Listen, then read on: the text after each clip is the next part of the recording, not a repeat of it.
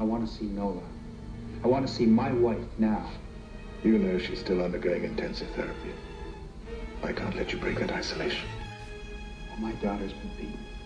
Severely. And scratched and bitten. And her mother did it. Her mother, who's under your psychiatric care. To take Candace away from her at this stage, send Nona over into the deep end. Why was Mommy in the hospital so much? Well, someday she would wake up and she would be covered with big, ugly bumps. The doctors were very worried because they could never find out what those bumps all over her skin really were.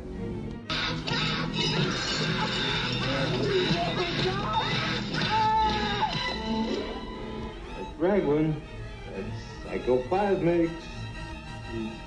Raglan encouraged my body to revolt against me, you know, and it did.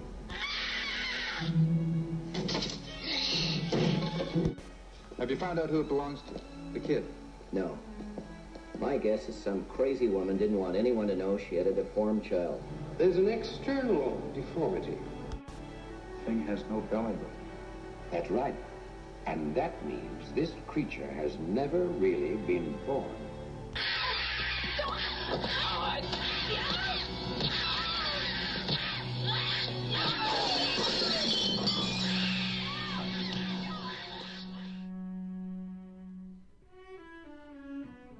First thing you need to know about The Brood is it takes place in a very chilly Canada. That's like the main impression of the film is very like cold. Everyone's in big bulky jackets. And this guy Frank, he and his wife Nola are estranged. His wife is in a special therapy group run by Oliver Reed's character, Dr. Hal. And he doesn't get to talk with her that much. It's kind of a new age therapy, and Oliver Reed, Dr. Hal is kind of this wonderkind. He's got this magic touch that he can break down people. Frank is a little bit kind of roll his eyes at this, but he is taking care of their daughter, Nola and Frank's daughter, while his wife is trying to get help. And strange things start to happen, and these little creatures start showing up places and attacking people. And suddenly one day, Frank's daughter is taken, and he is convinced that something is going on at this therapy center, and he tries to get his wife out of therapy. And no, you can't. She's in a critical time in her therapy. And the ending of this is basically him storming this therapy compound to get his daughter and wife back, but more interested in the daughter, and all hell breaks loose. So that's kind of my mini summary of The Brood. Hello, and welcome back to Scream Addicts. I'm Jinx, your host, and that was Andrew Merrill talking about David Cronenberg's 1979 horror classic, The Brood. Mr. Merrill is a filmmaker whose upcoming feature, Rot, is a must-see for fans of that early Cronenbergian horror. So, Mr. Merrill, I've seen your film. I'd like to talk about it later, but I have to say, after watching it, I think I understand why you went with the Cronenberg film to discuss. But nevertheless, I'll ask, as I do with every episode, out of any horror movie you might have chosen, any at all, why go with David Cronenberg's The Brood?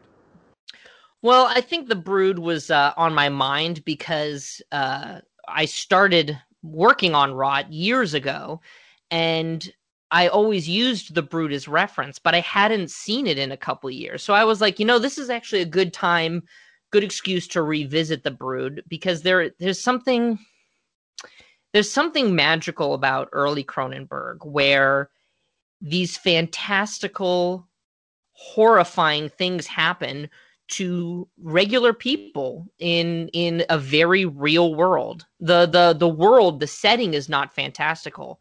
And that was my main, I was so drawn to that, these horrible stories taking place in a very real world with real people dealing with them in unheroic, sometimes selfish, sometimes brutal ways. And I kind of am always fascinated by Cronenberg's view of the world.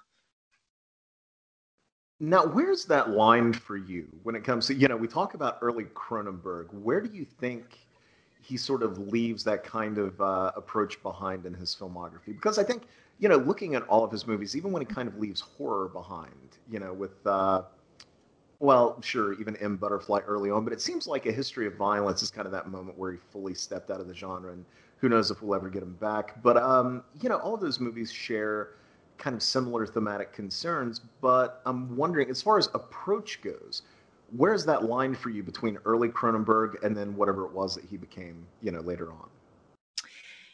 I almost see it as, I feel like everything after Naked Lunch. There's nothing, I don't know. I don't have a strong reason for this. I just think that there's something so wrong about like Naked Lunch and like The Fly and Videodrome and Scanners, and there's just something about all of those films that feel so, the worlds feel so lived in and kind of dirty. I mean, I could definitely be swayed that his early period ends either later or earlier, but that run up until Naked Lunch, I have a really soft spot for, especially The Fly. I mean, The Fly is all-time classic, falling off dick in a jar, like amazing stuff.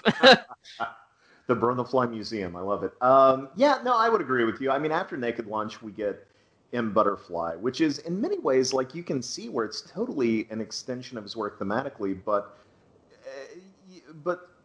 so far as genre goes, like, that's definitely not of a piece with his earlier stuff. And then we have Crash, which is kind of much the same. I don't know if Crash is even, can you even categorize what that movie is? But then, he did in 99, I will say, he did Existenz, which felt like a return to his earlier work a bit. It felt like he was kind of swimming in the same waters, that he did with Videodrome. But then really after that, I mean, Spider, A History of Violence, Eastern Promises, A Dangerous Method. I'm definitely not bashing A History of Violence is great. I personally really like A Dangerous Method. I know a lot of people kind of shrug it off as his least Cronenberg movie. I thought Dangerous Methods was really good.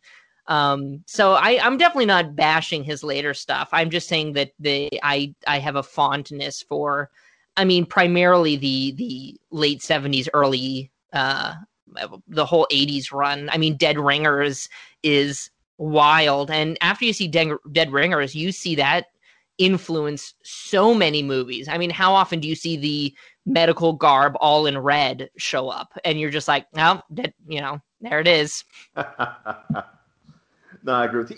It's funny. A Dangerous Method, I don't necessarily have any issues with at all. And I actually really love A History of Violence and Eastern Promises. And both of those movies in their own way are kind of about transformation in their own right, just not in a gooey body horror sort of way. But the only movie of his that I never really fully connected with was Cosmopolis. That's the only one that's kind of like, I can't connect with that much. And I'll admit, to my shame, as much of a Cronenberg fan as I am, I have yet to see Maps to the Stars. I even own it. I just haven't gotten around to watching it yet. Oh, I'm not going to claim to have seen all of his movies. There are definitely big blank spots. And I have also not seen a Maps to the Stars or Cosmopolis or Existence. God, I didn't say that right. Would you recommend that one? Yes. Yeah, I absolutely would. That is this is going to sound weird to say, that is totally the last Cronenberg with the capital C movie that we got from him. And even for, I think Spider is really interesting. I love A History of Violence. I love Eastern Promises, but Existenz is the movie that feels like a natural extension of his earlier work. And then, beyond that, if you kind of want to scratch that itch, like you got to look to his son's work, after that in a weird way. I love how his movies start off heading in one direction, and you think the movie's going to be about that, and then it takes it seems like every sequence he kind of finds a new aspect of the story that interests him. I'm thinking of like The Dead Zone, or it's where you think it's going one way, and then it just kind of keeps the story just keeps kind of shifting a little bit. And The Brood is the same way, where you're kind of lost with the characters for most of it, and you don't quite know where this is going. And I always loved that. Yeah, absolutely. And yet, what's great about him, as crazy as those stories can be, you always get the sense that the man is in control of the story that he's telling. It never feels chaotic, as crazy as The Brood gets, even in that final 10 minutes, it's told with such a sure hand. And, I love that about his work. I do think, I'm curious what you think about this. I remember, we've only had one previous Cronenberg film on this podcast before. Guest Stephanie Crawford chose The Fly to discuss. And, as a fan of Cronenberg, what do you make of some reviewers and fans even kind of leveling this criticism against him that, this is something that we discussed on The Fly, but I'm curious about your take. What do you think about this criticism leveled against him that his films are often quite cold and clinical? I'm just curious what your take on that is, because I'd heard that so many times when I was just getting into his work, and I'm not sure that it's actually borne out by the work itself. Yeah, well, I even started my description of The Brood talking about cold, but I was meaning more weather-wise, and I understand that, because but I think that part of it is that the movies take place in the real world, and then the incidents in this real world setting is so heightened that it's almost it does. I do see, and I let me back up. I do not think it is a bad thing, in much the same way that people claim that Kubrick is cold. I think that is a unique viewpoint, and to almost be watching these characters circle the drain and watch their own mistakes and their own character flaws get in the way of them actually making the right choice, I think is fascinating, and I think that draws me more into the movies. So I do not think quote unquote cold filmmaking, where the audience is kind of held a little bit at arm's distance, I don't think that that's necessarily a bad thing. And it's an interesting argument to make, but I think that that's what I love about him, and it doesn't bother me at all. Yeah,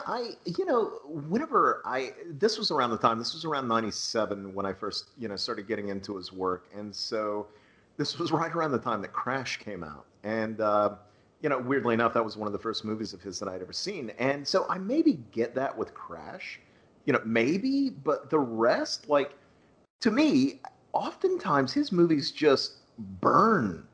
To me, it seems like this one, does he film the violence somewhat dispassionately? Okay, maybe, sure. Maybe the rest of the movie does seem rather clinical in how it's presented even, but to me, the performances and the story and the point of the movie, like this, The Brood is not a cold film. This is not looking at Cronenberg, it's not a cold filmography when one looks at it in its entirety, I don't think. Even for its kind of measured presentation. Well, here's a question for you. Do you think that it's partially that he sets up these characters and then something twisted or disturbing happens, and the character, instead of looking away, backing away, he kind of jumps in feet first and wants to get up close and personal with this darkness. And maybe that's Cronenberg's fascination seeping through. Whereas, most movies, the audience surrogate acts a little bit more safe and kind of shies away from that ugliness. Do you think that that's partially why people don't relate? Like, some people don't relate to his movies and others do, is that most people would turn away from that kind of gross body horror, and he's fascinated with it. No, I think that's a fantastic point. I mean, in most movies like that, your leads will retreat. They'll run in the opposite direction. It is a threat. You're right. I think that most of Cronenberg's leads, there's a pursuit there. There's a pursuit of knowledge, or to know more, or to see more. You look at, obviously, even in the case of The Brood, I think we have a father who obviously just wants to get control of his daughter, custody of his daughter back. But he still drives forward, as it were, as opposed to retreating. And, you look at characters Max Wren in Videodrome. You look at Johnny in the Dead Zone. You look at, obviously, Brundle, the twins in Dead Ringers. Of course, Ballard and Crash. Like, those are people who are running headlong into what most other characters would perceive as danger, but they have to see and they have to know. And I love that about his work. I mean, even in The Fly, you have, he's like overjoyed that this transformation is happening. He it's an exciting adventure. And Gina Davis is horrified. She's like, this is awful. And he's like, no, I'm like, this is even better than I was before. And I think most people are like, I can't relate to this at all.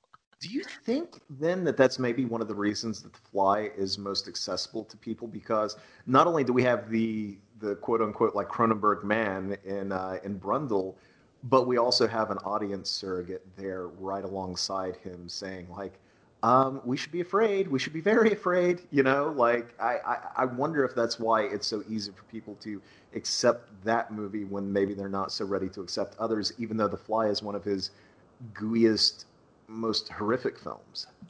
And most movies welcome the audience in, and they say, you are going to feel how these characters are feeling. And I feel like a lot of Cronenberg movies, he is putting his emotion into the movie and is welcoming us to see it. And, on IMDb, they talk about, one of the trivia points is that, he wrote The Brood while he was going through a divorce, and you can feel that anger from the character and that disgust and that, loneliness. And but it's not necessarily interested with the audience feeling that.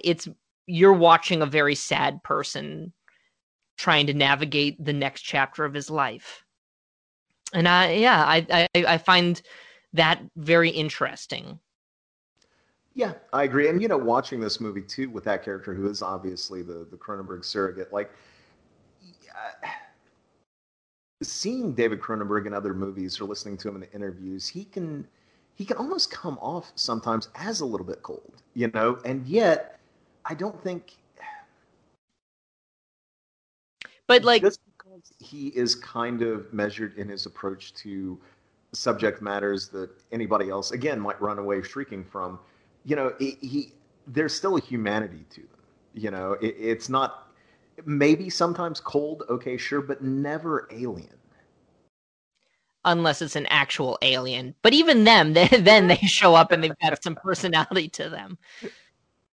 No, I mean, Cronenberg comes off as a very dry, soft-spoken at times individual. And I was just thinking about those, I have friends like that where, like, if you don't know them and you don't take the time to know them, then they seem very dull.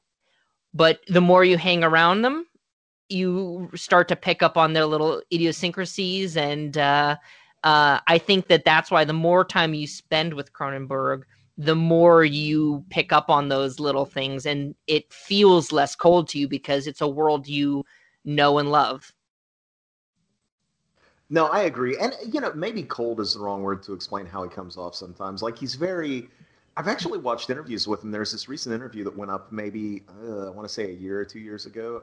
I can't really gauge time anymore, this being 2020. It might have been a decade ago, who knows. But he's very funny. Like, he's actually very, very funny, but it's a very dry kind of humor. So, which, even though the lead character in The Brood is, again, kind of a surrogate, is there anything that strikes you about that performance or that character where you can say, oh, that's Cronenberg? I think that it is a very serious character on the surface, and I don't know. That's an interesting question. I don't know how to answer that. It's not that he has to be, because obviously it's more the situation that was autobiographical rather than the characters themselves. I think in Cronenberg on Cronenberg, he even said, the characters are essentially movie versions of himself and his ex-wife. But it's interesting to me. Cronenberg, to me, is such a unique personality that I'm surprised that the actor in this case didn't try to replicate that a little bit in his performance. You know what I mean? Well, yeah, and you know what I find interesting about the character is that you can feel the tension that he and his ex-wife have, even though they don't share a scene until the end of the movie. You can feel his kind of frustration with dealing with her, and yet he does try and respect her therapy, and he is like involved somewhat, like he was watching the therapy session at the beginning, trying to like understand what his wife is going through, and kind of rolling his eyes at it. But then when the doctor's like, oh, you can't disturb her, this is a critical time, he kind of respects that, or at least listens to it. And you can tell that there is sadness, but he's just kind of very stoic and like not overtly emotional about it. And I find that very interesting. It's very it feels authentic to what a person in that situation would go through. And I kind of I immediately am more drawn to that kind of character that feels honest and authentic than some of the more traditional Hollywood films where you've got your very clear save the cat moment, and they write out all of their positive attributes in bold letters. What would Cronenberg do with a cat, do you think? I think we already know, we've seen The Fly. He would put the cat in the transporter. The cat would definitely have more limbs and genitalia and all of that. All of the things that you don't want to see in a cat would be on the outside, and the fur would be on the inside. I don't think David Cronenberg has ever saved the cat. No. No, he's done terrible things to the cat. And we love him for it. And absolutely. And you know what? It's interesting. The first time I watched The Brood, I remembered thinking more that it was cold, more that it was a little bit slower paced. And the second time I watched it, it definitely feels way more human to me, way less weird. And it's strong emotions, internal emotions that are externalized. And I found it way faster paced the second time, and was enjoying the ride way more than the first time. I enjoyed it the first time, and the second time I had way more fun watching it. And I was actually more scared the second time, knowing where it was going and knowing the descent into darkness that he was going to be taking. The little children that she is birthing were creepier to me, and how he filmed them. That scene in the kitchen where it's kind of, you see them, but you don't see them, and you kind of like, they're out of focus or they're very much in focus, but you can't quite get a clear shot of their face. I found way more thrilling on repeat viewings, and how he filmed those action scenes are so visceral. That's one where I'd push back against the cold feeling, because you definitely feel like you're there feeling every blow of it looked like a meat pounder, a meat hammer, bashing in and crushing the skull. I found it even more effective the second time through. And that's another thing that I appreciate, is that because it's so weird, the first viewing of any Cronenberg film, you're kind of throttled a little bit. It's like he's grabbing you a little bit and shaking you. And the second time and after, you can really appreciate the subtler details that are in the film and the masterful camera work. It really is quite exciting to see how he frames and executes action and even the regular drama of it. Yeah, I agree. And I think that's probably true of a lot of his movies, where, you know, that first viewing is more about getting a handle on what the movie is, because, you know, it's kind of impossible in a way to have expectations for a Cronenberg movie if you've seen any of his previous films. You don't know what to brace for. You don't know what to expect. It's always going to be something new. And so those initial viewings, it's more about exploration. You're not watching the movie, you're just kind of letting it happen to you. So it's not until a second or third viewing where you can really take it in and enjoy it for what it is once your expectations are in place. I think I agree with you on that. You know, it's funny though, you mentioned early on about the internal being externalized. You know, Cronenberg has talked about transformation in his films before. You look at The Fly, or Scanners, or even Crash, or A History of Violence, or Eastern Promises, and that's not all. You know, you have characters who are undergoing or have undergone some sort of significant transformation. But there's also this idea that he's wrestled with when it comes to disease being something creative rather than destructive. You know, creative cancer, he called it in Cronenberg on Cronenberg. And that's definitely true of Videodrome and The Fly and others, but that idea seems to originate in his works with this film, I think, with The Shape of Rage and Psychoplasmics and, The Brood themselves. But I was wondering, what do you make of that? Not just in this film, but in all of his work. You know, at first, Raglan's ideas, Hal Raglan, Dr. Hal, his ideas seem to have merit. You have this way to purge all this negativity and stress and rage via your own body, and that seems to be a good thing. Don't keep all of that stuff bottled up, that sort of thing. But what's on display here is a method to deal with one's mental illness in a way that's actually physically destructive. Somebody has a wicked rash, another person has cancer, yet another bears a number of killer children to do her bidding. Yeah, do you think Cronenberg is advocating for repression in a way, for not dealing head-on with one's own buried issues? Because, I mean, here in this movie, look at the results when one does try to confront these things in his world. Oh, it's so funny that it feels like it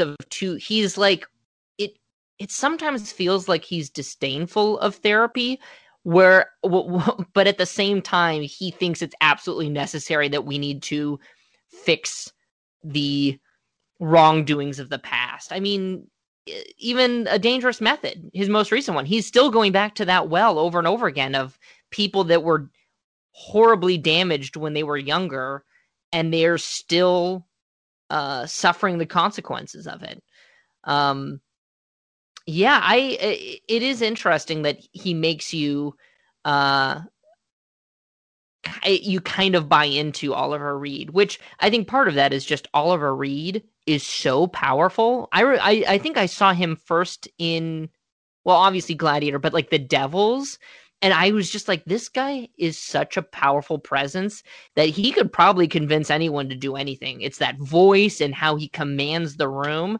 I mean, The Brood opens with just a single shot on him and a single shot on his patient, and it's just him talking to this guy. And I don't know how long it is, but it's definitely more than a minute or two of just Oliver Reed talking. And yeah, I think I'm off topic here. I got distracted by how great Oliver Reed was. There's no... Okay, so the thing about Scream Addicts is no such thing as off topic. In fact, if we don't go off topic, if we don't veer wildly away from the movie at hand, then we've kind of failed. So please, talking about Oliver Reed's filmography is totally par for the course with this podcast, and I agree with you. Oliver Reed is it's funny on. So Scream Addicts, the main podcast, is pretty much this. I invite on a creative in horror. They choose a single movie they love, and we talk about it at length.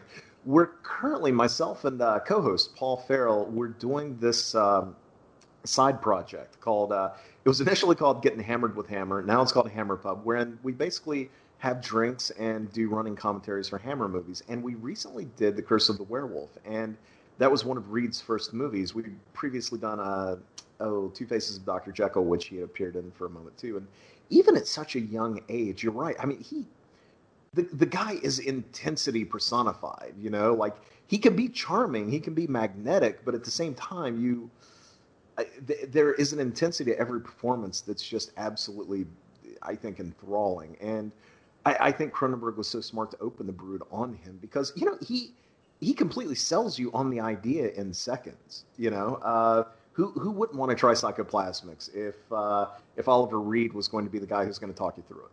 Because you trust him. His voice and how measured he is, you trust him so thoroughly. And when even at the end, when he's like, don't go in there, the main character even is like, okay, I'm going to listen to this guy. I'm not going to go in there. Because it's so funny. The main character, Frank, shows up at the end of the movie and basically is like storming, he's breaking onto this compound to like grab his daughter, runs into Dr. Hal, who is supposedly this, evil therapist in his mind. And then Dr. Hal's like, this is what's happening. This is, don't go in because they're connected to her. I'm going to help you. And he doesn't argue. He just is like, okay. And you're like, of course, because it's Oliver Reed. Well, you also get the feeling, too, with Oliver Reed, that if you did cross him, he could probably snap you like a twig. Like, he seems like a very powerful dude, I don't know if he was or not, but, I mean, and this is something we talked about on a previous podcast, too, but the fact that he went out drinking a bunch of guys under a table and then arm wrestling and beating guys half of his age, and then, he passed away shortly thereafter of a heart attack. I mean, that's, what more badass way to go out for a guy like that? I mean, that's incredible. So, with Hal, you look at like his relationship with Nola and what he's trying to do, and part of me wants to believe that his goals with psychoplasmics and The Shape of Rage and everything is altruistic. Like, he does want to better humanity. He does want to advance this, but at the same time, I'm kind of pissed at him because when he finds his 1-star, not pupil, but certainly a patient in Nola, he sort of shuns everybody else and he sends them away. Now, there's the idea that, maybe he's doing that to protect them, because he realizes what a threat she's become. But they don't know that. And so that, to me, seems like the most damaging possible thing you could do to a patient is saying essentially like, I'm busier with somebody else right now. You need to go, Yeah, no, it is. And this goes back to the characters are flawed. I think Dr. Hal 1,000% believes in what he's doing. I think he believes that he is helping these people. And in some ways he might be. But you're right. It's not really defined whether he is doing it to help the patients and is just so preoccupied he doesn't think about how cutting them off cold turkey is going to harm them, or if he is just so obsessed with this idea that he can heal them, this God complex, that maybe he is selfishly just, taking after his prize pupil. But at the end, there is a turn there for him where he does realize that he's made a mistake. And it's interesting that we see him after he's realized that he made a mistake, and we don't really get to see that shift in him. But he does redeem himself at the end, at least somewhat, by saving the girl. Even if, yeah, it's such a weird movie, which is why I love it. Is like it doesn't spell everything out, which I think Cronenberg avoids like the plague. And that's why his movies are so rich to go back time and time again, and you're going to catch something new, come to some new conclusion. There's so much there to dig into after watching a Cronenberg film that's why Cronenberg is who he is. That's why his films have such lasting appeal. No, I agree entirely. I do, you mentioned Nola a moment ago. Maybe the one major thing that bugs me about the movie, and not in a bugs is the wrong word to say, certainly. Not every movie. I think a movie with some rough edges is perfectly fine. I think that's the filmmaker. A film that has some rough edges means that it doesn't have a lot of studio interference, right? Like it's preserved both the positive qualities of the filmmaker and some of the negative flaws.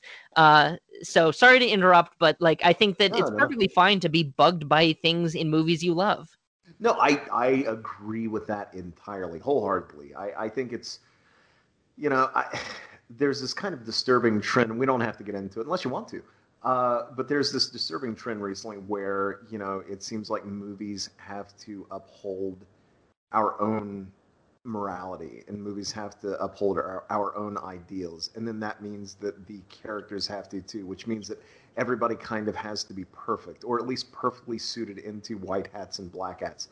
And that's something like that I just don't agree with at all in art. I think that it's far more interesting to present flawed people and flawed ideals and, amorality or immorality. I agree 100%. I really do think that there's such a I feel like we're in a dark time in studio films where it is played so safe and it is so black and white a lot of times. And I love that Cronenberg presents it, he's just like, life's kind of weird and fucked up and gross, and we're all living in it. So, let's just, make movies about it.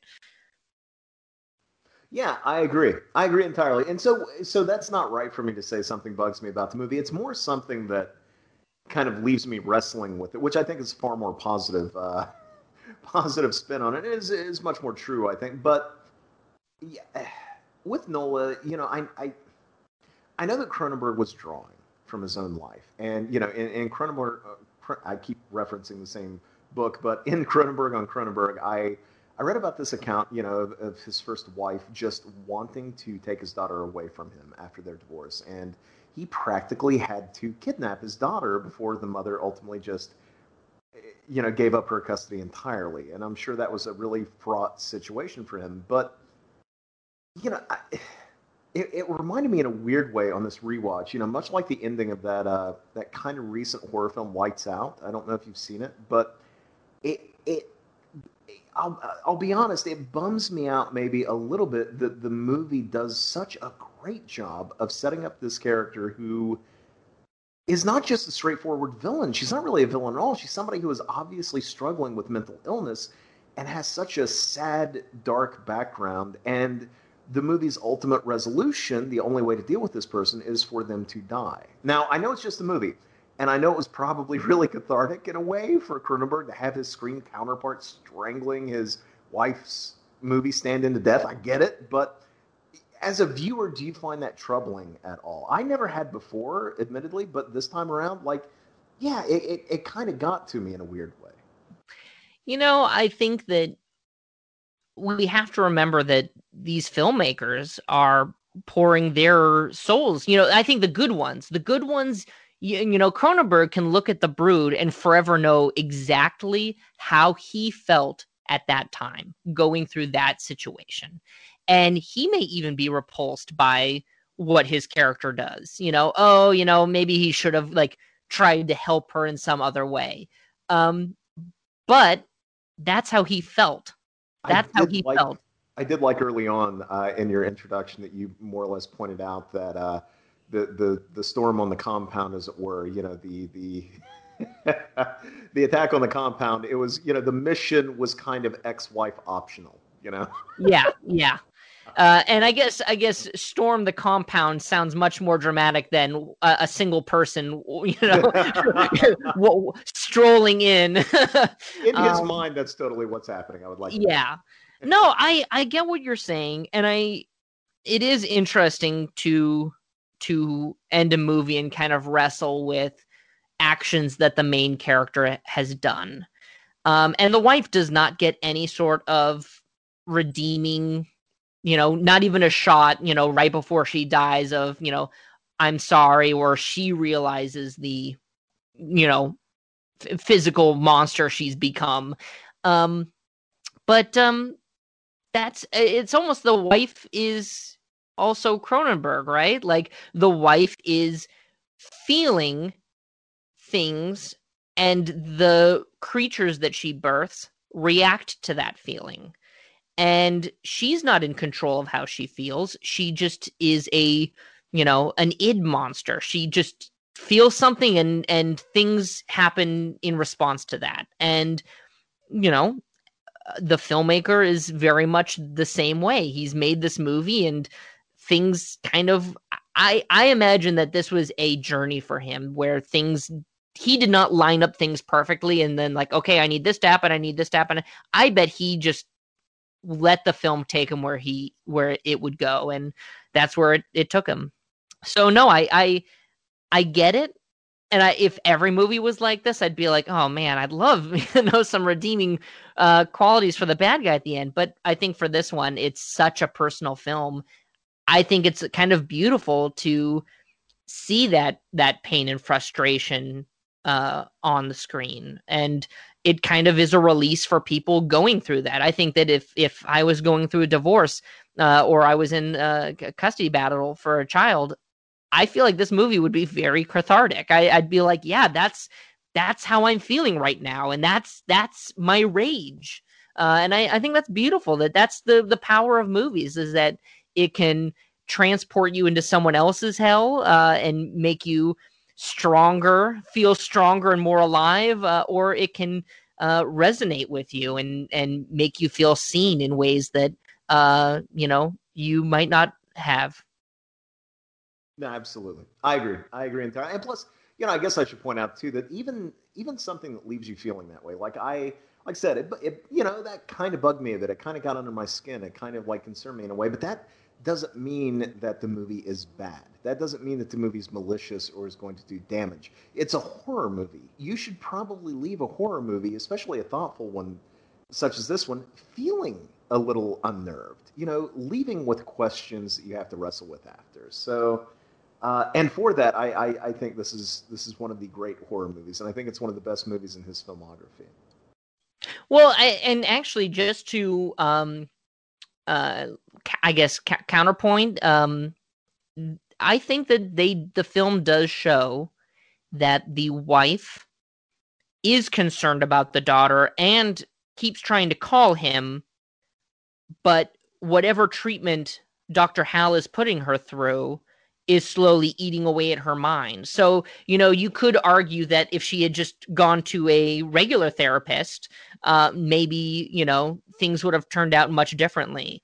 And also Frank probably should have gone to a therapist as well, but that's a different story altogether. But yeah, I think the movie, right. it does present some evidence that when she's not under the treatment, she kind of is a little bit more self-aware and maybe a little bit more concerned about what's going on. No, I agree. And plus, there's nothing wrong with the movie being a tragedy either. And from her point of view, like that's totally what it is. She is somebody who was, she had her own demons to fight. She's not the movie's lead, but you can imagine a version of the story where she might have been. And, just because she had her own demons to fight and just because she lost that battle doesn't kind of undermine her humanity, And I do love that Cronenberg. Do you not get the sense at some points in this movie that he made this not just in a way to wrestle with this, obviously the situation that he was dealing with. I mean, he often called it his version of Kramer versus Kramer, but it also feels like there are moments where he is trying to understand where his ex-wife was coming from too. You know, like he was, part of the movie feels like it's reaching out and trying to understand in that way. I think that any great filmmaker tries to empathize with all characters and tries to understand where they're coming from. So yeah, I think that, you know, people use art to process their feelings and to understand the world better. And I could definitely see an argument that he was trying to understand his ex-wife and his ex-wife's position. Yeah, no, I totally agree. I love it. Now, I got to say, we're coming up on the hour mark here shortly. If you don't mind terribly, I would love to talk about your feature first. Now, this is not a movie that's available just yet. At the time that this episode goes up, it will not be available to view. But when can folks keep an eye out for it? Because I got to say, I watched the screener a couple of nights ago. And for listeners out there, the movie is called Rot. And it is... I really dug it. It definitely, you know, it reminded me of Cronenberg in a couple of ways, but perhaps the main way is simply how, you know, it blends kind of weightier themes with bold horror. I mean, maybe subtle horror at first, but without any spoilers given, definitely bold by the end. But I was wondering if you could tell us a bit about it and its making. Yeah, it's Rot, R-O-T, not the other Rot, W-R-O-G-H-T.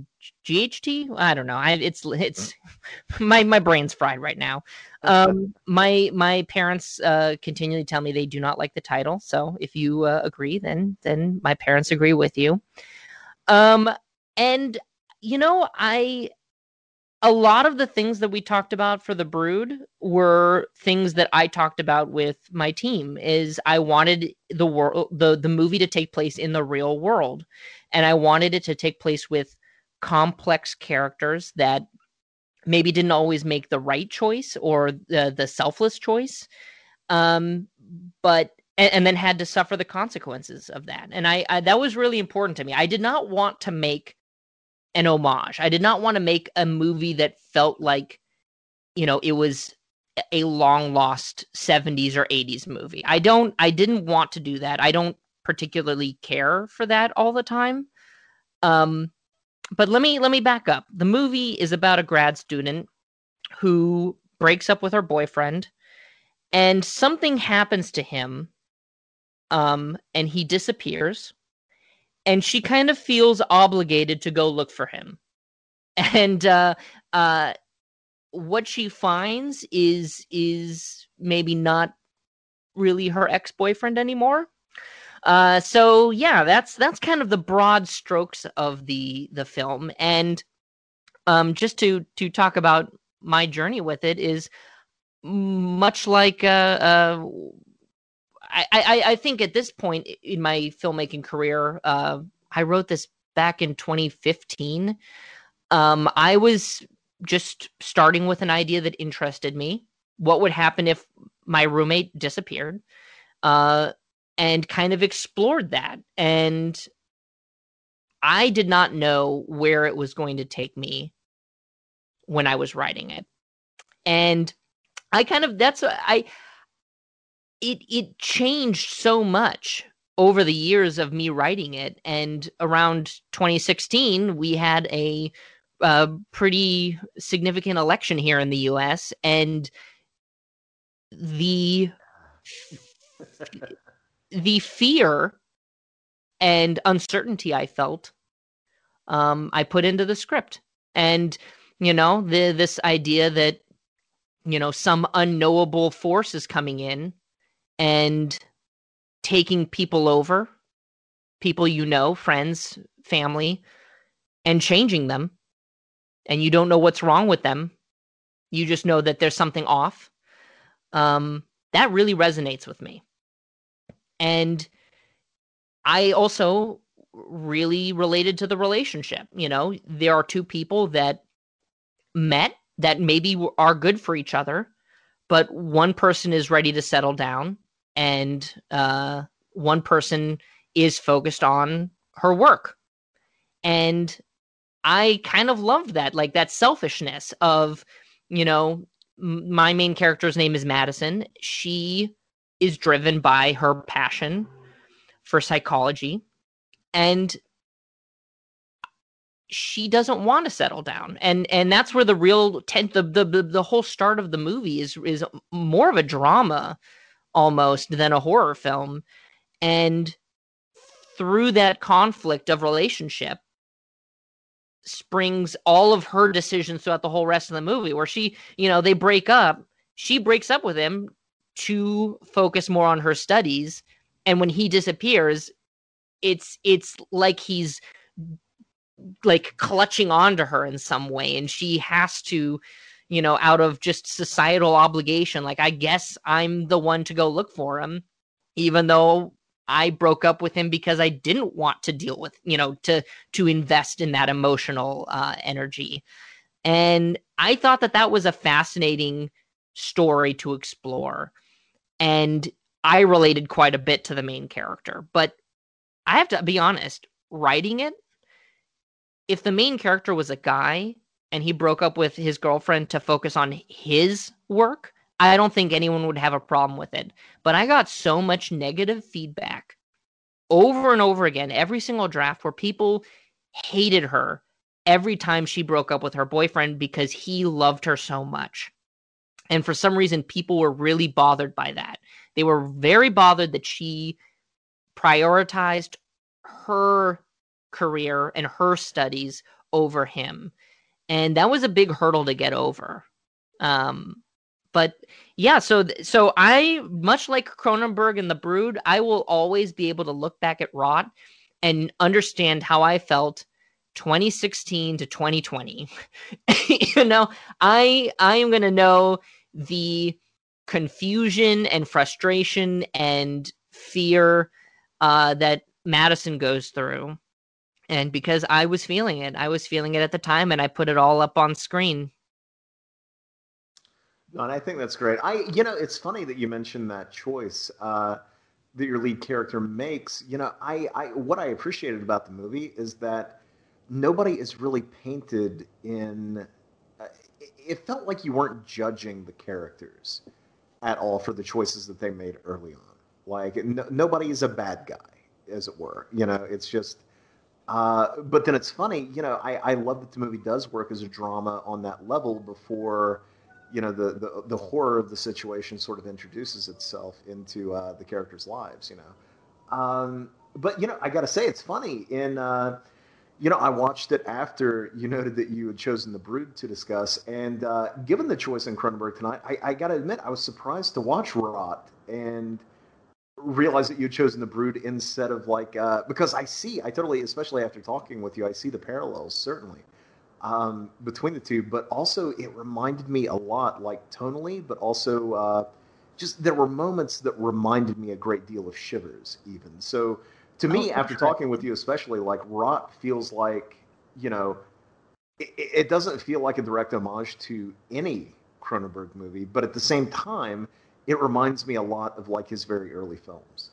That's interesting, and yeah, I did not set out to make a homage. I did not set out to make my version of a Cronenberg film. I was just trying to make a story that I cared about. And Cronenberg wasn't the only influence I pulled from. I was really influenced by Prince of Darkness, the oh my God, Carpenter film. Jesus, why did that name escape me? And Prince of Darkness, the team coming together to, like, fight this evil. I mean, halfway through the movie, all the friends, you know, Jesse's friends and coworkers and her friends all kind of gather to go search for him, and they don't know really how to do it or how to go about it, and they're all talking over each other, and we're kind of following them around as they are, like, hanging out in this apartment trying to figure out a game plan. And I kind of pulled that from Prince of Darkness. The kind of stalking aspect, Halloween, was, I mean, a huge influence on me. But yeah, so it makes me happy that it doesn't feel like a direct homage, because I really was just pulling from multiple influences and then trying to filter it through my own sensibility.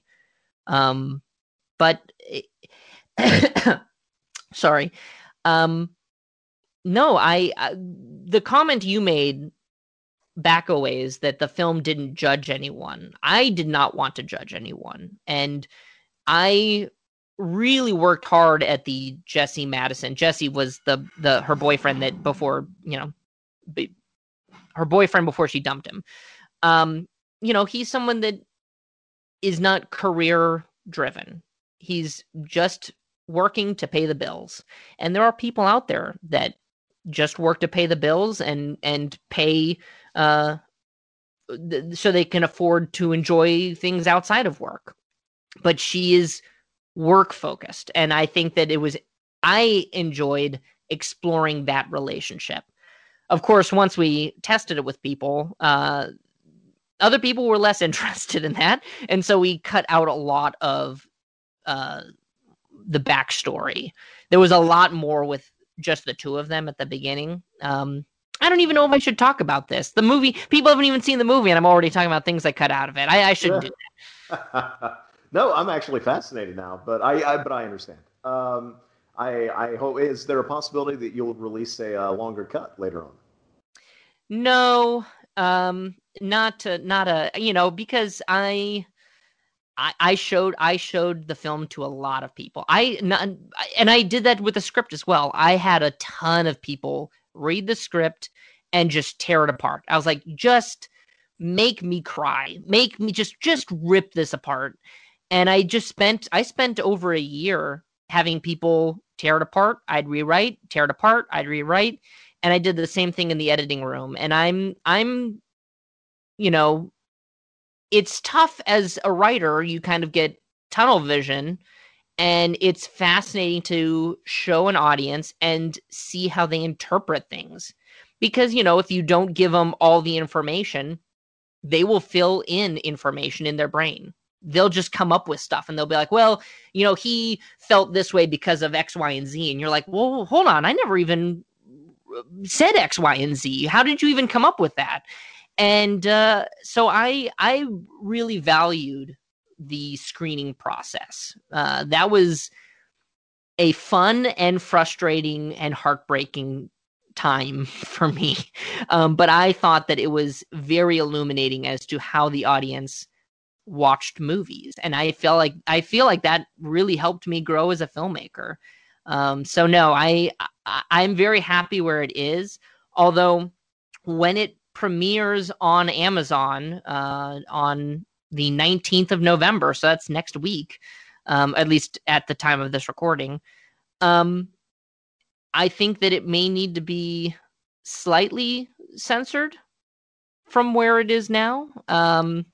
There's a shot that kind of blew my mind. It was in it. Yeah. Well, it blew Amazon's mind as well. And Amazon was like, please no. And we said, please. So it may be slightly tweaked for Amazon. But I will say, and I wouldn't dare spoil it, but that moment also does feel completely earned, and it feels like, it's appropriate. It's entirely appropriate for that moment, and it doesn't feel exploitative. It doesn't feel crass. It feels completely earned by that moment and necessary. And I'd be very curious, because there's that moment, and then there's the moment that immediately follows it up. So I would be curious how the movie would exist without that beat, as it were. Yeah, and that's kind of my thing that I'm wrestling with right now is I'm not going to spoil the movie, but there is some nudity in the film, and none of it is salacious. None of it is meant to be alluring, I guess. And some people are very squirmish about that. It's fascinating that we can have all the blood and guts in the world, but you show a little bit of nudity and people get very uptight. And this is my first feature film. And so this is the first time that I have to deal with people outside of myself that are going, ooh, this makes me uncomfortable. Normally I could be like, well, tough. But when you're trying to release it for a wide audience, sometimes you have to make concessions, even if those concessions don't really make sense. But I'm not going to speak poorly about any streaming service that wants to stream my movie.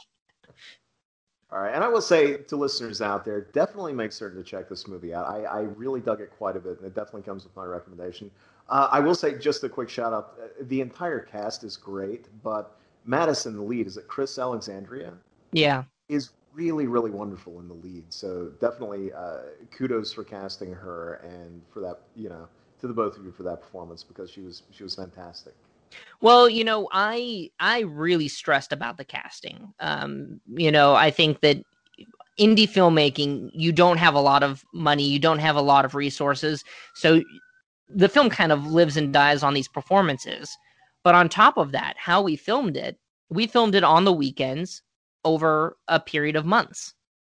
And my biggest fear going into production was halfway through, month 2, someone would drop out.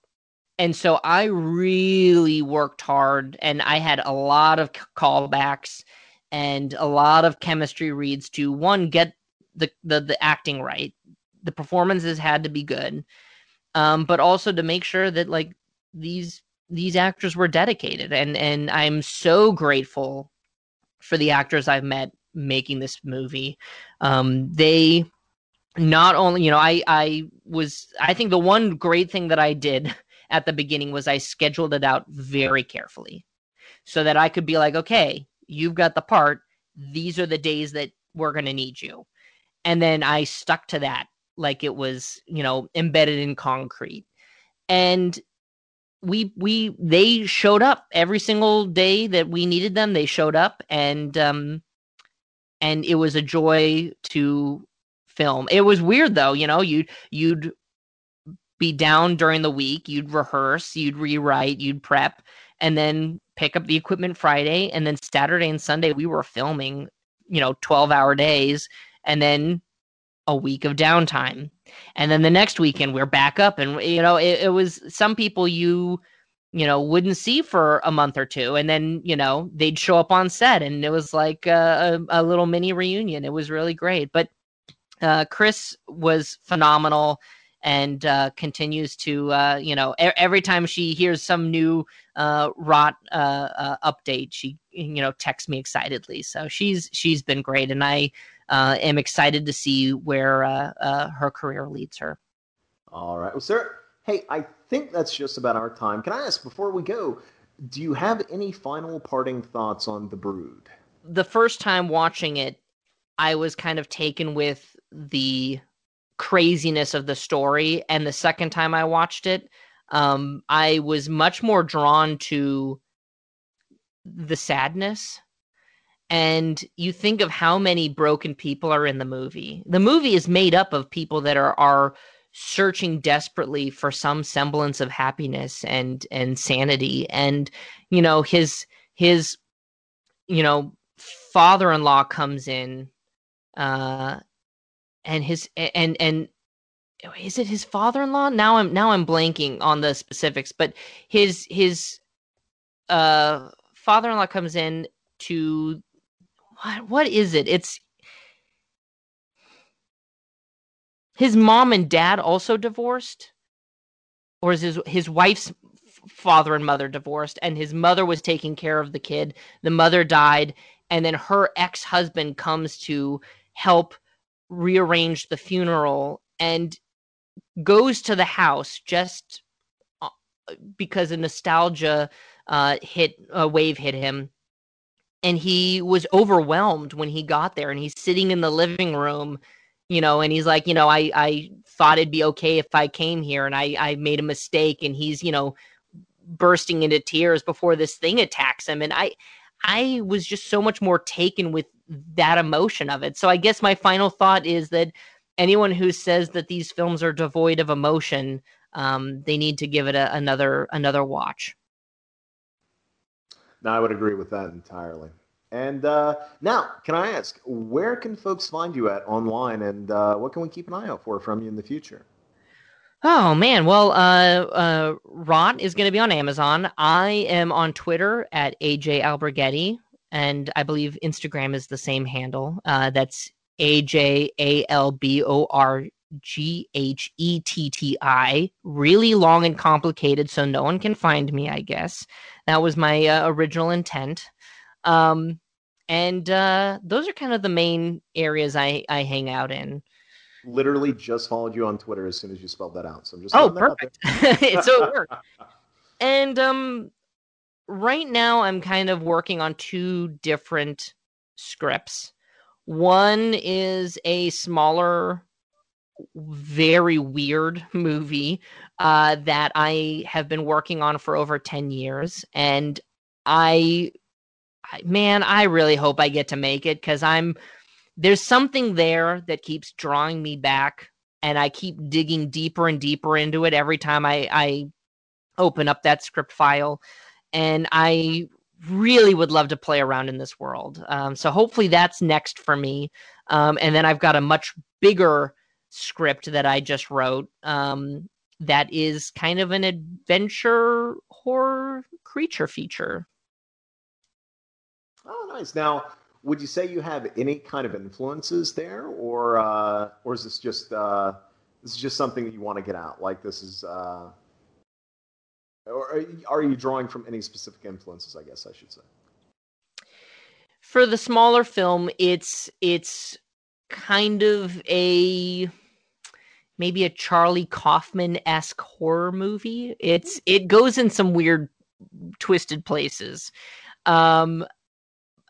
And then for the kid adventure film, it's I guess it's kind of the Goonies, but I don't want it to be. It's like the Goonies mixed with Jaws, mixed with I don't know, something else. You had me at Goonies meets Jaws. Like there's you don't even need to say anything after that. I'm sold. Yeah, and that's the first script that I wrote where I did not worry about the budget. And boy, I had fun writing this. A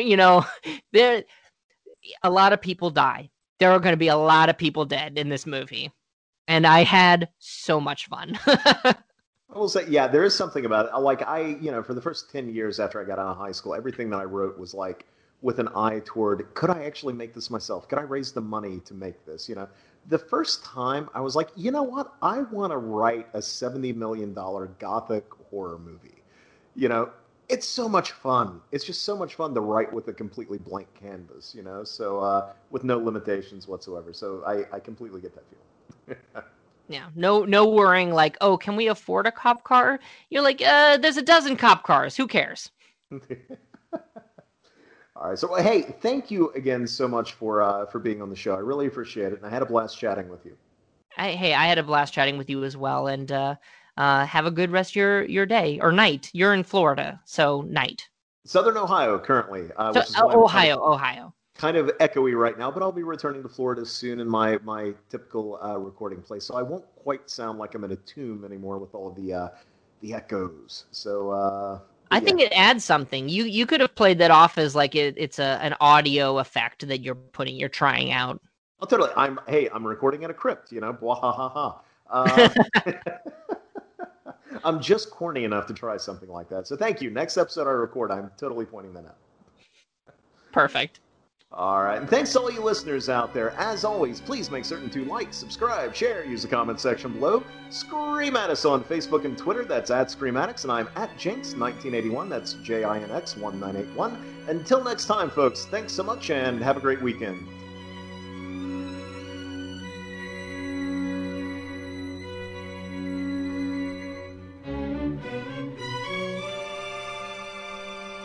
Dr. Rackham would like to thank you all for coming this afternoon. I believe your bus is waiting outside.